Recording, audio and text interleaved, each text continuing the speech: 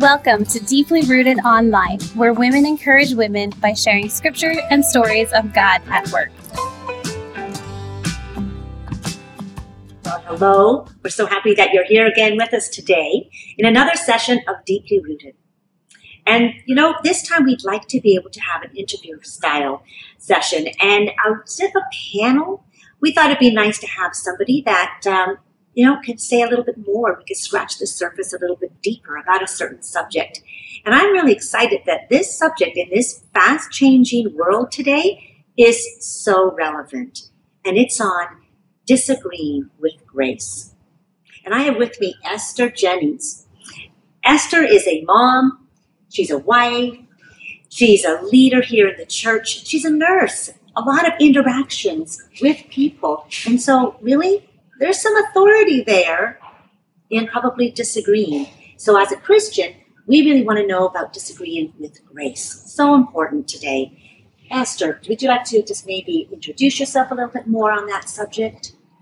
Well, I do find that there is a lot of conflict in our world, and I have struggled myself, and so I understand what a lot of women are dealing with emotionally and even just in our current climate. So I've had to dig into the Word myself, and so I'd love to share some of the things that God's been teaching me. And just over the last 18 months, I've just found that there has just been such a change in our world, and we've really found ourselves feeling like everything that we took for granted has been turned upside down. Yeah. And everybody, understandably, is really on edge. The feelings that I'm hearing are for anything from extreme fear and worry to anger, to I've had my freedoms taken away. And understandably, there's a lot of emotion attached to that. And I just feel like wherever we land on issues, your perspective may not be the same as mine. Your perspective is part of your history. Your perspective comes from your family, comes from your experiences, and it's your own paradigm. It's your own perspective, but a lot of times we feel that it is our right and our responsibility to share that perspective and to convince somebody that we're right. Yeah, so true. So and true. I'm just as guilty as anyone else of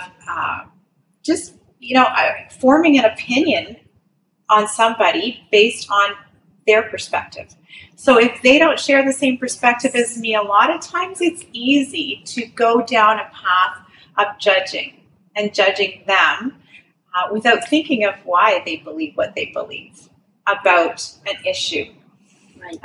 And so I've been convicted by what God has to say about how he envisions his people, his church, interacting with one another. And so I'd like to just turn to Galatians 5:22 to 25. And I'll let you get to that passage and then I'll read it.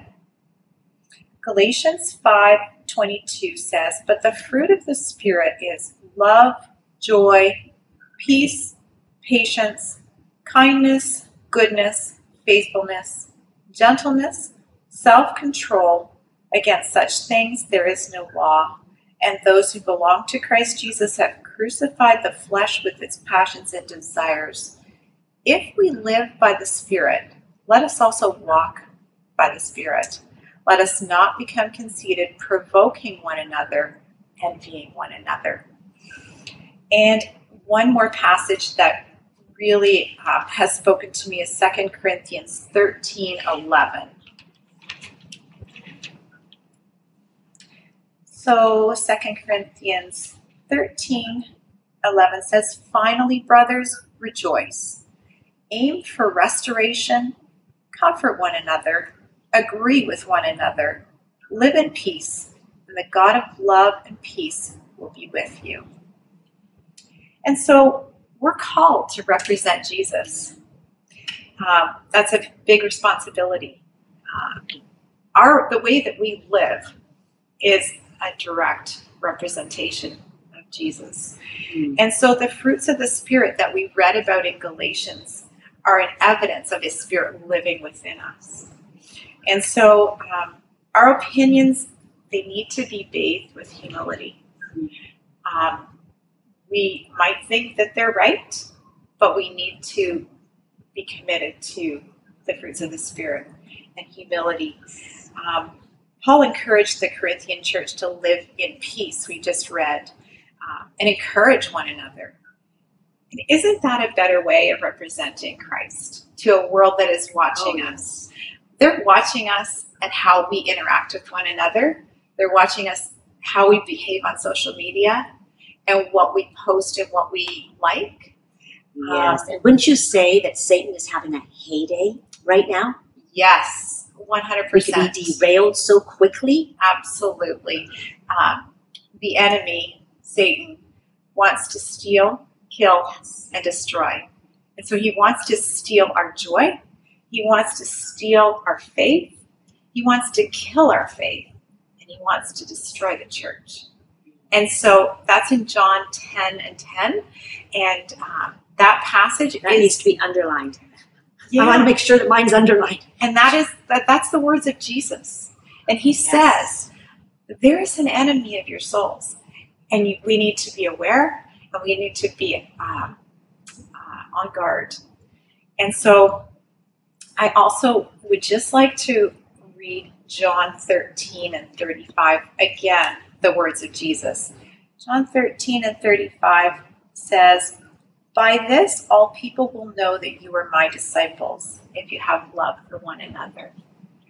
So, in light of everything that I know about who God is to me in my life, God is my Father, but Jesus is my Savior. I want the world to know what I think about Jesus by the way I behave. And so, is it more important for me to convince you that my way is right? Is it more important for me to convince you that the way I think things should be is right? Or is it more important that I look like Jesus? Yeah. And that's that's discernment, right? That's discernment in applying Scripture over our thoughts and our opinions, like you said. Right. You can still have an opinion based on what we believe and what we feel God's telling us, but without making sure that you also see the exact way I'm seeing it. Right. So I'm just going back to that John 13, the verse right before 35. It's 34, and it says, a new commandment I give to you. Right. A new commandment. So this is something new, that you love one another as I have loved you. Christ is our example. And he did not tear people down. Right. He built them up. He went out of his way to talk to people that we would consider the dregs of society, that we might have looked down on, like you said, that judgment. But he made sure that he showed love. And that's what we are needing to do in this, like I said before, this fast-paced world of unbelievable change. And suddenly we're finding ourselves on opposite sides of issues that might not be fully based on this, because God has a plan for us, as you were saying, and that we're here for a reason. And it's to show Christ's love to the world. So, that's actually a little daunting, wouldn't you say, that that's a responsibility put on the Christian? What are we doing with it? Totally. And when we think that we were saved, not for just an opportunity to go to heaven, we were saved for one reason, and that was to bring God glory. Amen. So am I bringing God glory with the way that I'm conducting myself everywhere, whether it's at home, with my family, at work, with people that I work with, and on social media? A big one. Am I representing Jesus well? Am I actually showing the fruits of the Spirit?